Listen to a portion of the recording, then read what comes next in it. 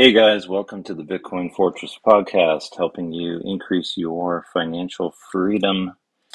This is episode 32, recorded on September 11th, 2022. This podcast is for entertainment only and is not investing advice. So, as always, please do your own homework.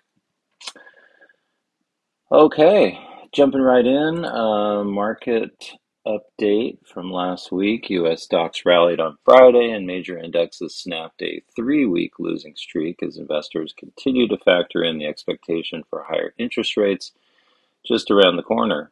The benchmark index rose in 3 of the 4 sessions this week as investors appeared to be bargain hunting following recent weakness in the market triggered by the Federal Reserve's increasingly hawkish remarks.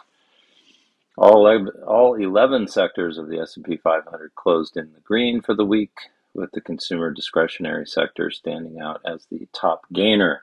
The Dow finished the holiday-shortened week up 2.8%, while the S&P 500 index rose 3.6% and the Nasdaq shot up 4.2%. The 10-year U.S. Treasury tacked on a 12 basis points during the week to end with a yield of 3.32%.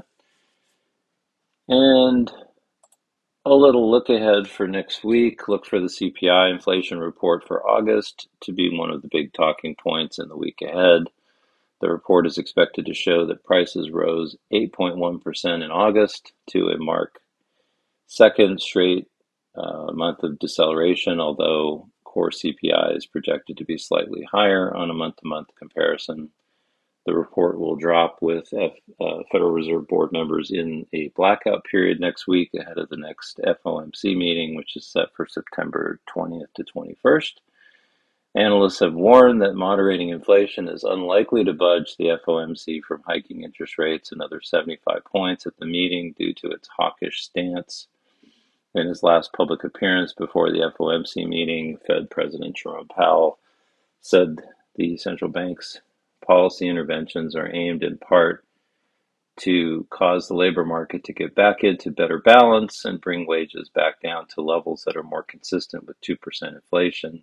Big corporate events next week include highly anticipated investor days for Starbucks and Roblox.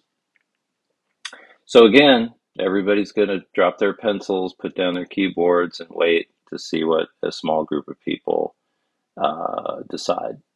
And then they'll figure out how they're going to invest from there. So, free market capitalism at its best. Okay, getting into the Bitcoin news.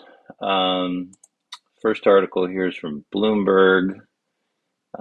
This was posted, I think, September 9th. And the title here is MicroStrategy says it may buy more Bitcoin in its stock sale filing.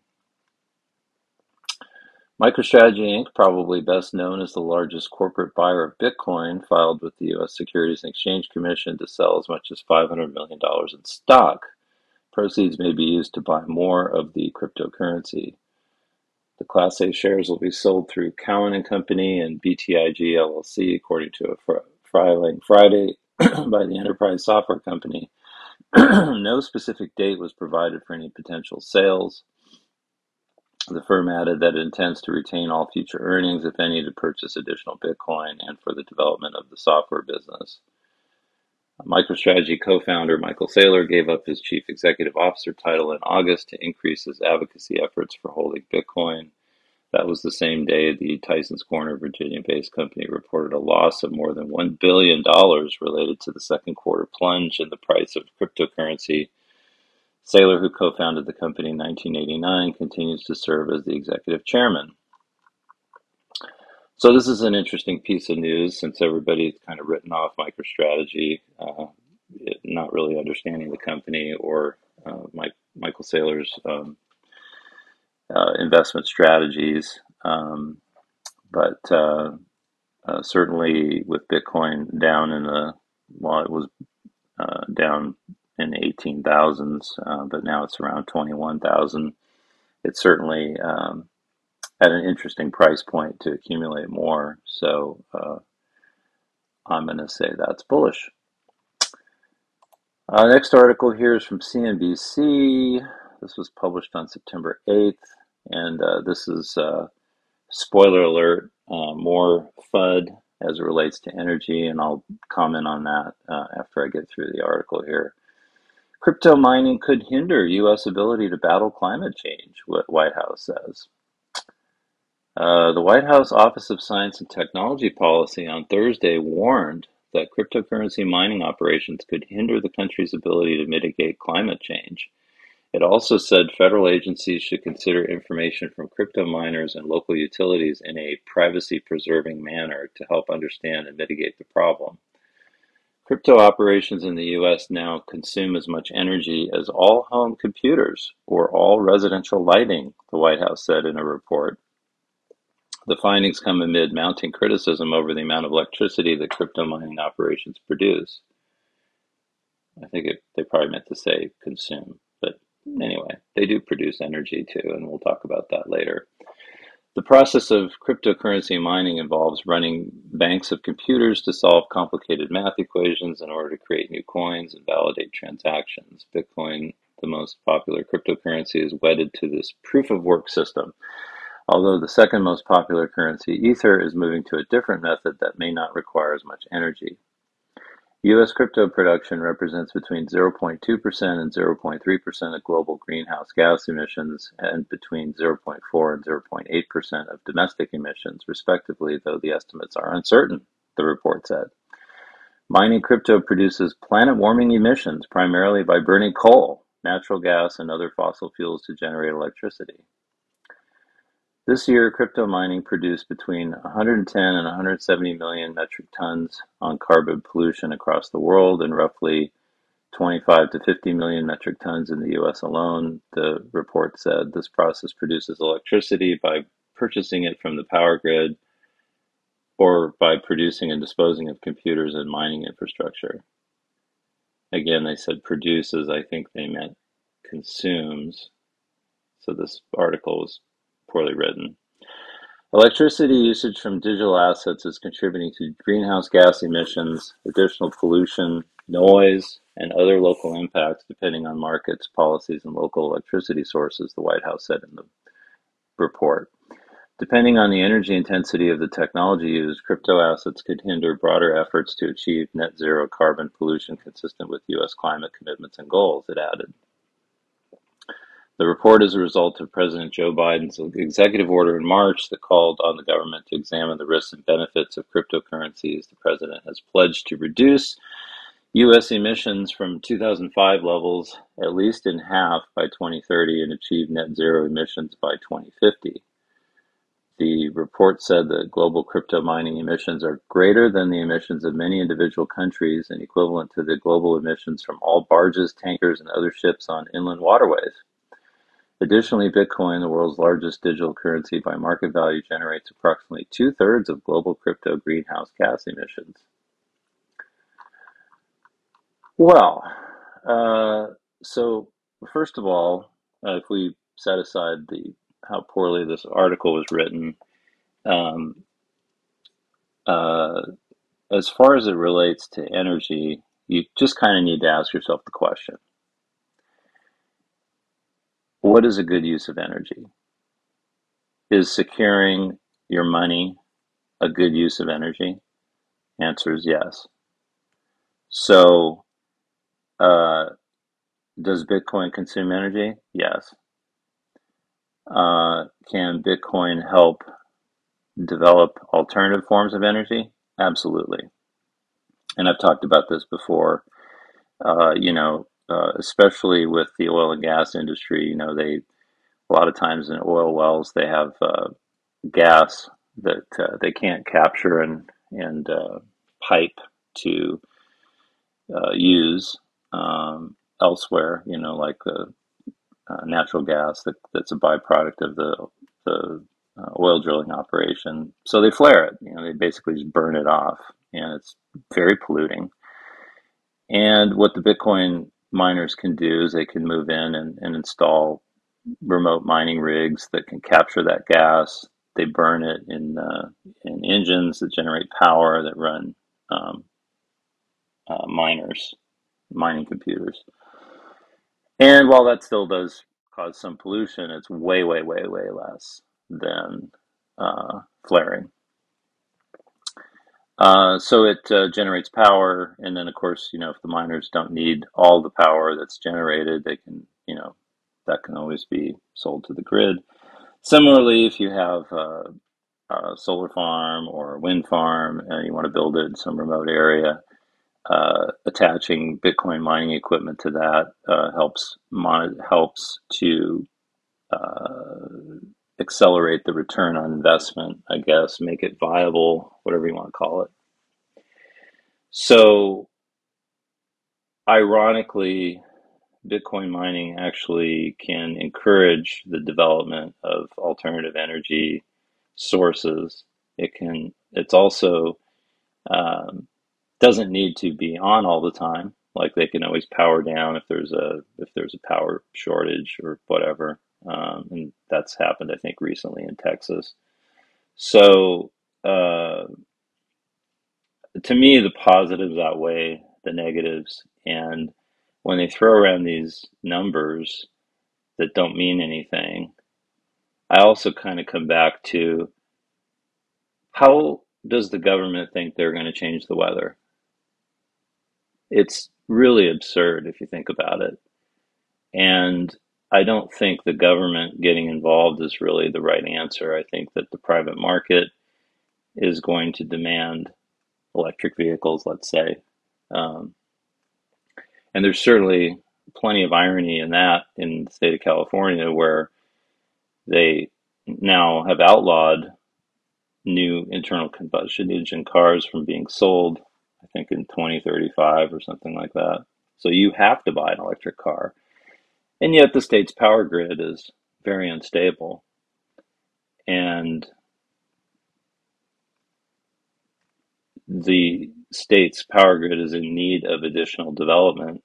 And whether that's alternative, nuclear probably would be a good idea, but they were going to shut down the last nuclear power plant until recently, because you need to have stable baseload power in order to supply the grid.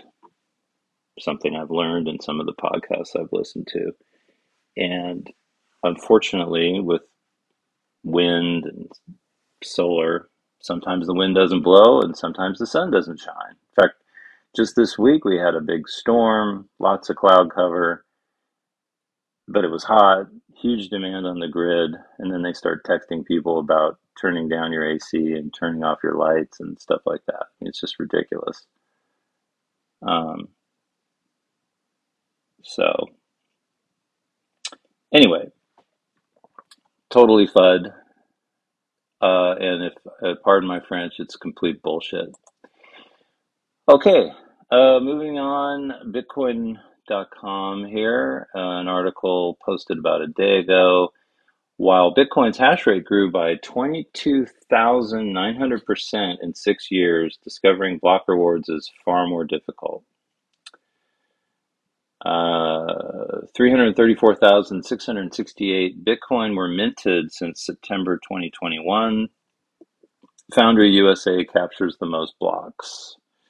Miners accrued just over 334,668 Bitcoin since September 10th, 2021, and 53,547 blocks were found during the past 12 months. Foundry USA has been the top mining pool out of the 28 mining pools that found blocks during the past year. Foundry captured 18.14% of the year's global hash rate average and found 9,716 blocks. Antpool was the second largest miner during the past year, capturing 15.31% of the global hash rate. Antpool managed to discover 8,198 blocks, or 51,237.5 Bitcoin, not including fees, in the 12 months. Antpool is followed by F2 Pool's 14.79% of the year's hash rate after the pool found 7,919 block rewards.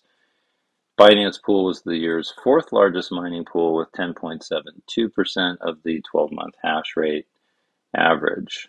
Binance Pool found 5,000 738 blocks this past year, which equates to 35 point, I think 35.862.5, I think 35,862.5 Bitcoin, not including fees. Poolin took 10.69% of the global hash rate during the past 12 months, finding 5,724 blocks. Unknown hash or stealth miners represented the 12th largest mining entity with 1.74% of the year's global hash rate after stealth miners found 934 blocks. Now, before I read on, one thing that's quite interesting, well, in addition to the hash rate growing and continuing to grow, which is very, very good news for the network because it means there's plenty of mining going on. And the network is secure. Uh, while there are some big, um, you know, miners, Foundry with 18%, Ampool with 15, F2 with 14. And those three account for almost half, I guess, of the total hash rate. There's still lots of other mining pools and of course, independent, people doing it in their basement. And every once in a while, one of those people scores a block reward. Um, so I think that's really good, in terms of, global, if you call it global resilience of the network. Annual block reward production was the same in 2016 and 2019, but miners discovered a lot more Bitcoin back then. Things are a whole lot different than they were 6 years ago from today, as the hash rate hit 1 exahash per second in 2016.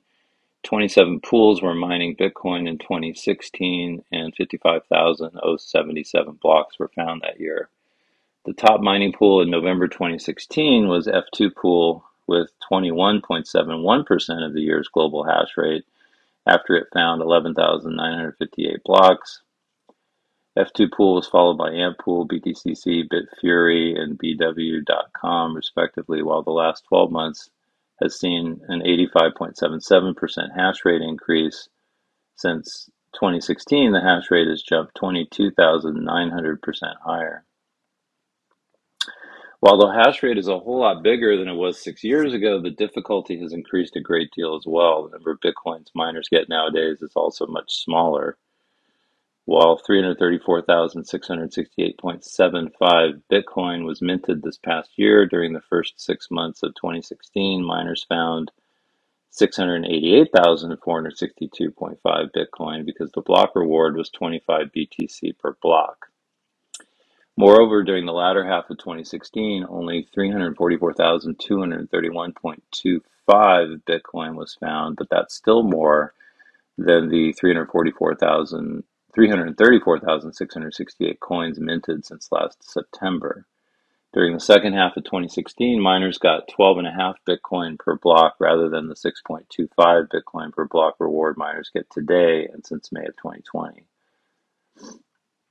That's what they call the halving. So every 4 years, the block reward gets cut in half, which reduces the amount of supply that comes in, which helps support the price. In April 2019, 53,522 blocks were found that year, and 669,025 new Bitcoin were minted into circulation. BTC.com was the top miner at the time after finding 10,468 blocks, and Antpool was the second largest pool, capturing 7,122 blocks in 2019.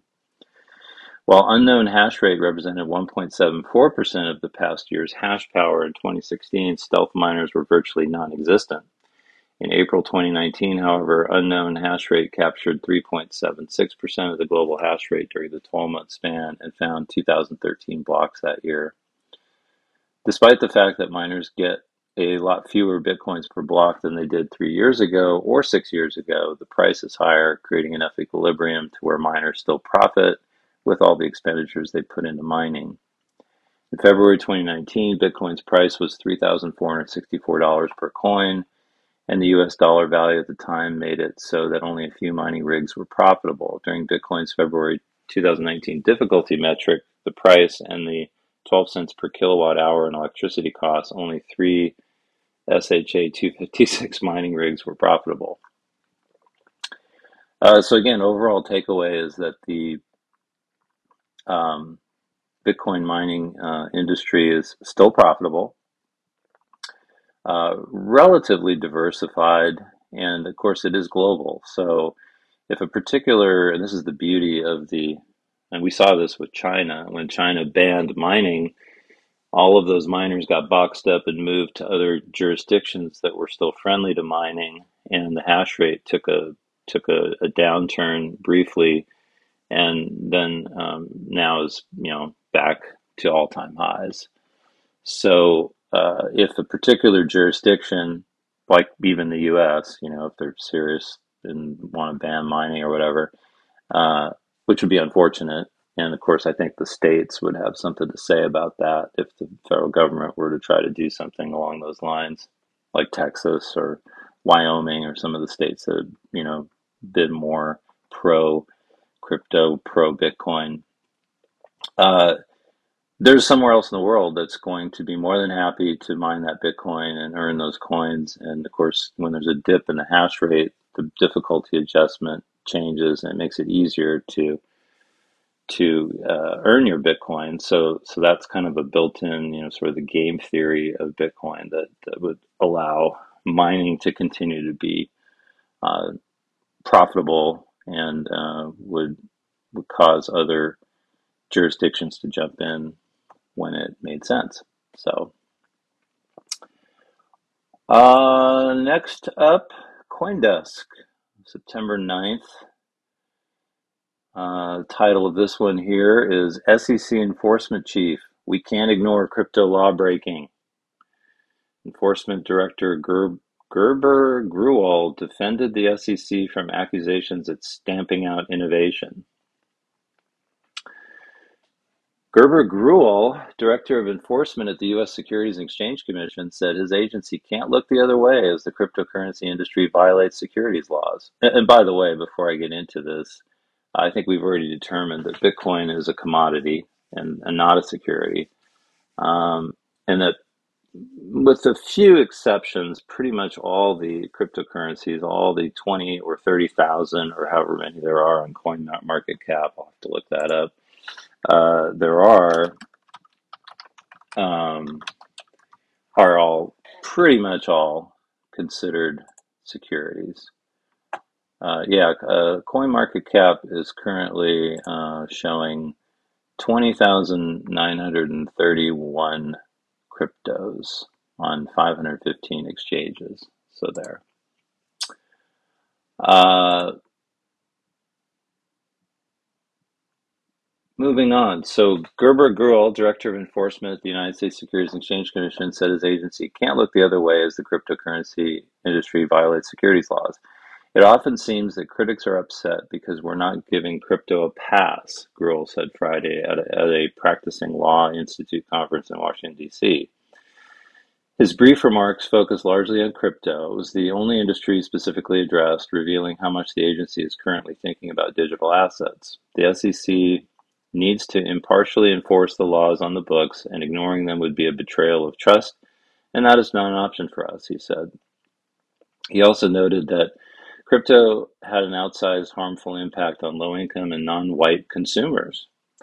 His comments and more detailed remarks from the division's new crypto chief come on the heels of a series of remarks and interviews done by SEC Chair Gary Gensler this week.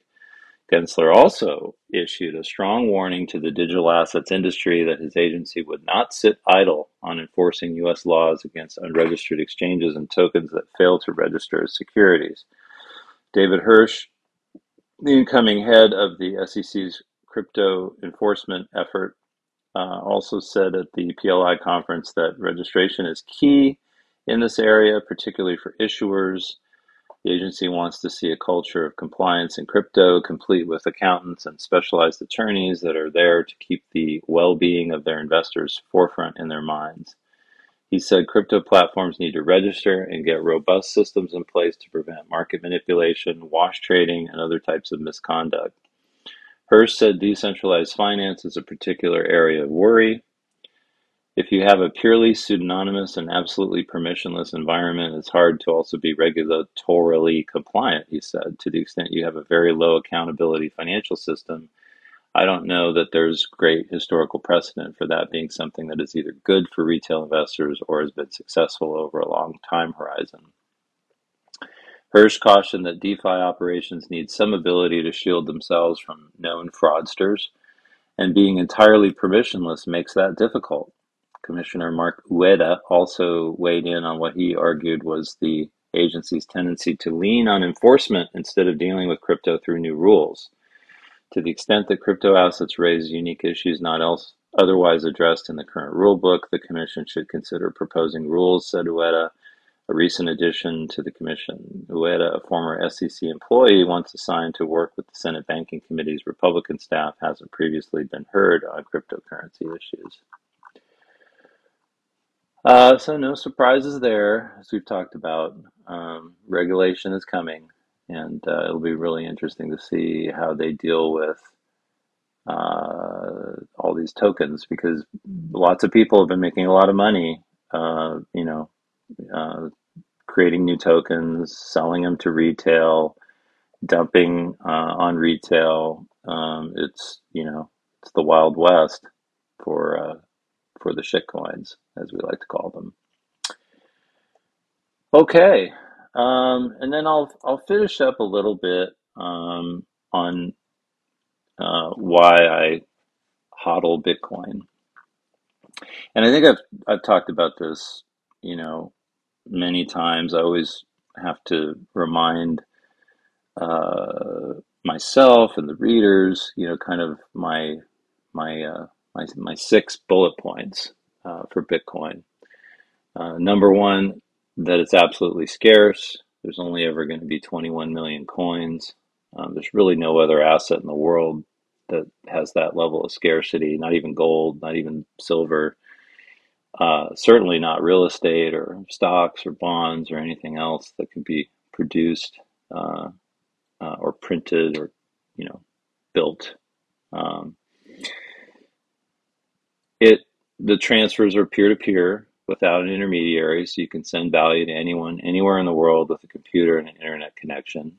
Um, that's huge. Um, I don't know if you've worked with banks lately, but it seems like every time I have to deal with the bank or walk into a bank or do a wire transfer or something like that, it's just incredibly uh, painful and antiquated. The Bitcoin network operates independently of all legacy financial systems. It's the first digital global payments infrastructure. Um, there's no counterparty risk when you hold your own coins or have it in a multi-sig solution like with Unchained that I talked about last week. Um, you basically hold your own coins, but you have a partner to help bail you out if you have a problem with one of your keys. But there's no counterparty risk. You're not relying on an exchange that could go bankrupt and lose your coins. It's trustless. Bitcoin is not controlled by any person or group, and that's a big reason why it's been considered a commodity versus a security, because even the Ethereum Foundation has a founder, has a board. It's run like a company. Uh, so it's can't and it's governed by code. I mean, it's just you can't change it. Uh, you can change the Bitcoin code, but pretty much everybody has to agree on the changes that need to be made. Therefore, that it's really difficult to make changes, and certainly nobody would want to change for example, the maximum number of coins that would be issued. That would never get approved. And then finally, and probably most importantly, Bitcoin is a hedge against fiat currency debasement and collapse. I think much in the same way that gold is. I think gold bugs and Bitcoiners have a lot in common um, in that respect. But Bitcoin doesn't have gold's drawbacks. You have to validate that the gold's real. Um, You don't have that issue with Bitcoin.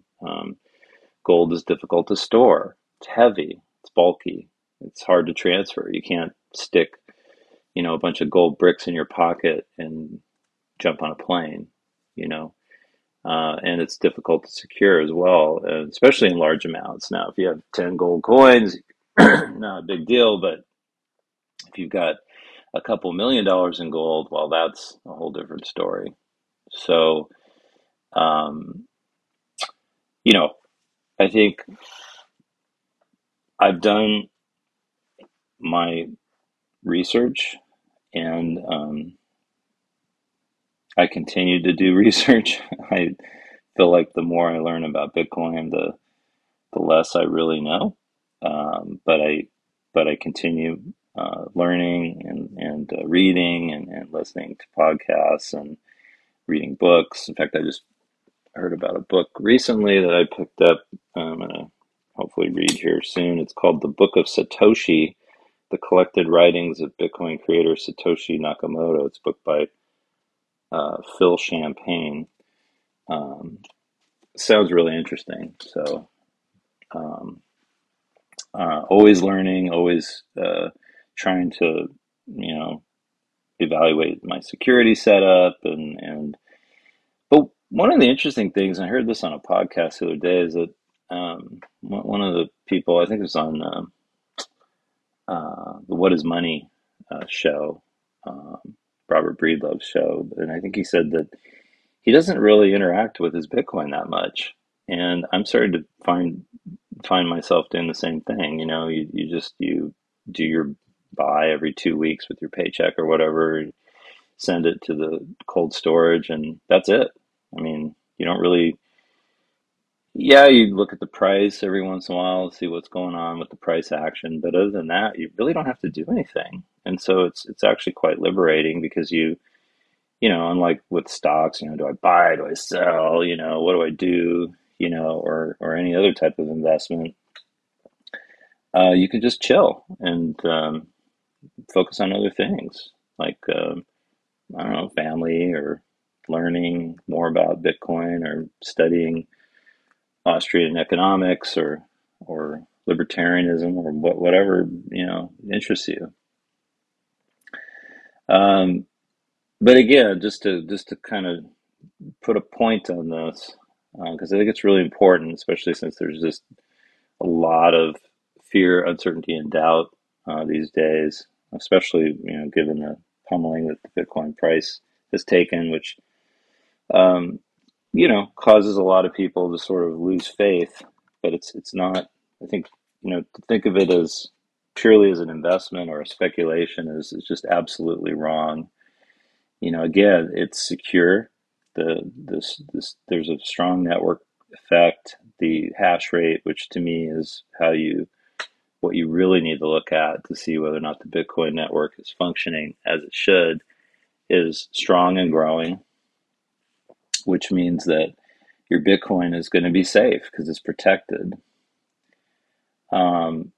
And again, I own it and I can transfer it to anyone I want anywhere in the world without a bank. That's huge. That is to me, worth putting up with the volatility of the price. Again, absolutely scarce. There's nothing else like it. I mean, I look at Bitcoin as like someday it could be like real estate. It could be very valuable, and now, unlike real estate, there's no cash flow. So yeah, you could leverage the Bitcoin, but then you don't really have cash flow to pay it back. Um, so you have to be a little bit careful about that. But in terms of scarcity, I mean, if there's a lot of demand for housing in a particular area, they'll build more. But with Bitcoin, there won't be any more. So um, absolute scarcity is to me something that's really, really important. And then, again, and I can't overemphasize this, having money outside the system, is just insurance against, fiat debt collapse. We know our money's broken. We know that the fiat system is over indebted. Um, we have these booms and busts all the time. Um, Now, do I think it's going to collapse tomorrow or next week? No. Um, could it happen in the next 5 or 10 years? Sure. And so, what do you want to own if, you know, bonds become worthless, stocks crater 80% in value, cash becomes worthless, probably dollars, won't be, it will probably be the last fiat currency to fail. Probably all the other ones will have to go first. And certainly for right now, I'd be holding on to a bit of cash because, you want to be able to take advantage of opportunities. You also want to have enough money to pay your bills and have your emergencies covered. Um, but I put all my savings into Bitcoin, and I really haven't invested in much else lately. Although I do still like real estate, although I wouldn't buy an investment property now. But I think real estate is a good way to build wealth, as long as you know, at least in the United States, it's been pretty good. Other countries too, I'm sure. You just don't want to be buying at the top, you know. And if you do, you should know that you are and know that you're going to stay put. In fact, I talk about that in my blog post this week, which I didn't talk about on the podcast because it's about real estate market update, but I'll put a link in the show notes if you're interested in reading about that. Yeah, I bought my house in 2006. I knew it was the top of the market, but I'm like, well, I can afford the payment. My family needs this place. We're going to be happy here and we're not moving. And sure enough, the market collapsed. Um, but, and it took like 9 years to recover. But, um, you need a place to live. Unfortunately, you can't live in Bitcoin. You can't live in gold. So you do need to have a home. And, I generally think it's better to own than to rent. Um, but, in terms of things I see value in right now, I mean, I think gold and silver are great prices, gold miners, great prices.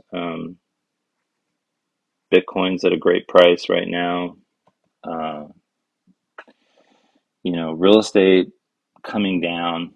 Um, but again, I would, if you need to buy a house, and stay put. But, in terms of investment property, uh, the numbers really have to work. Um, but coming back to Bitcoin, why HODL, I mean, those are all really the reasons why I have conviction and why, I just save it, put it away, forget about it. And that's the best thing you can do.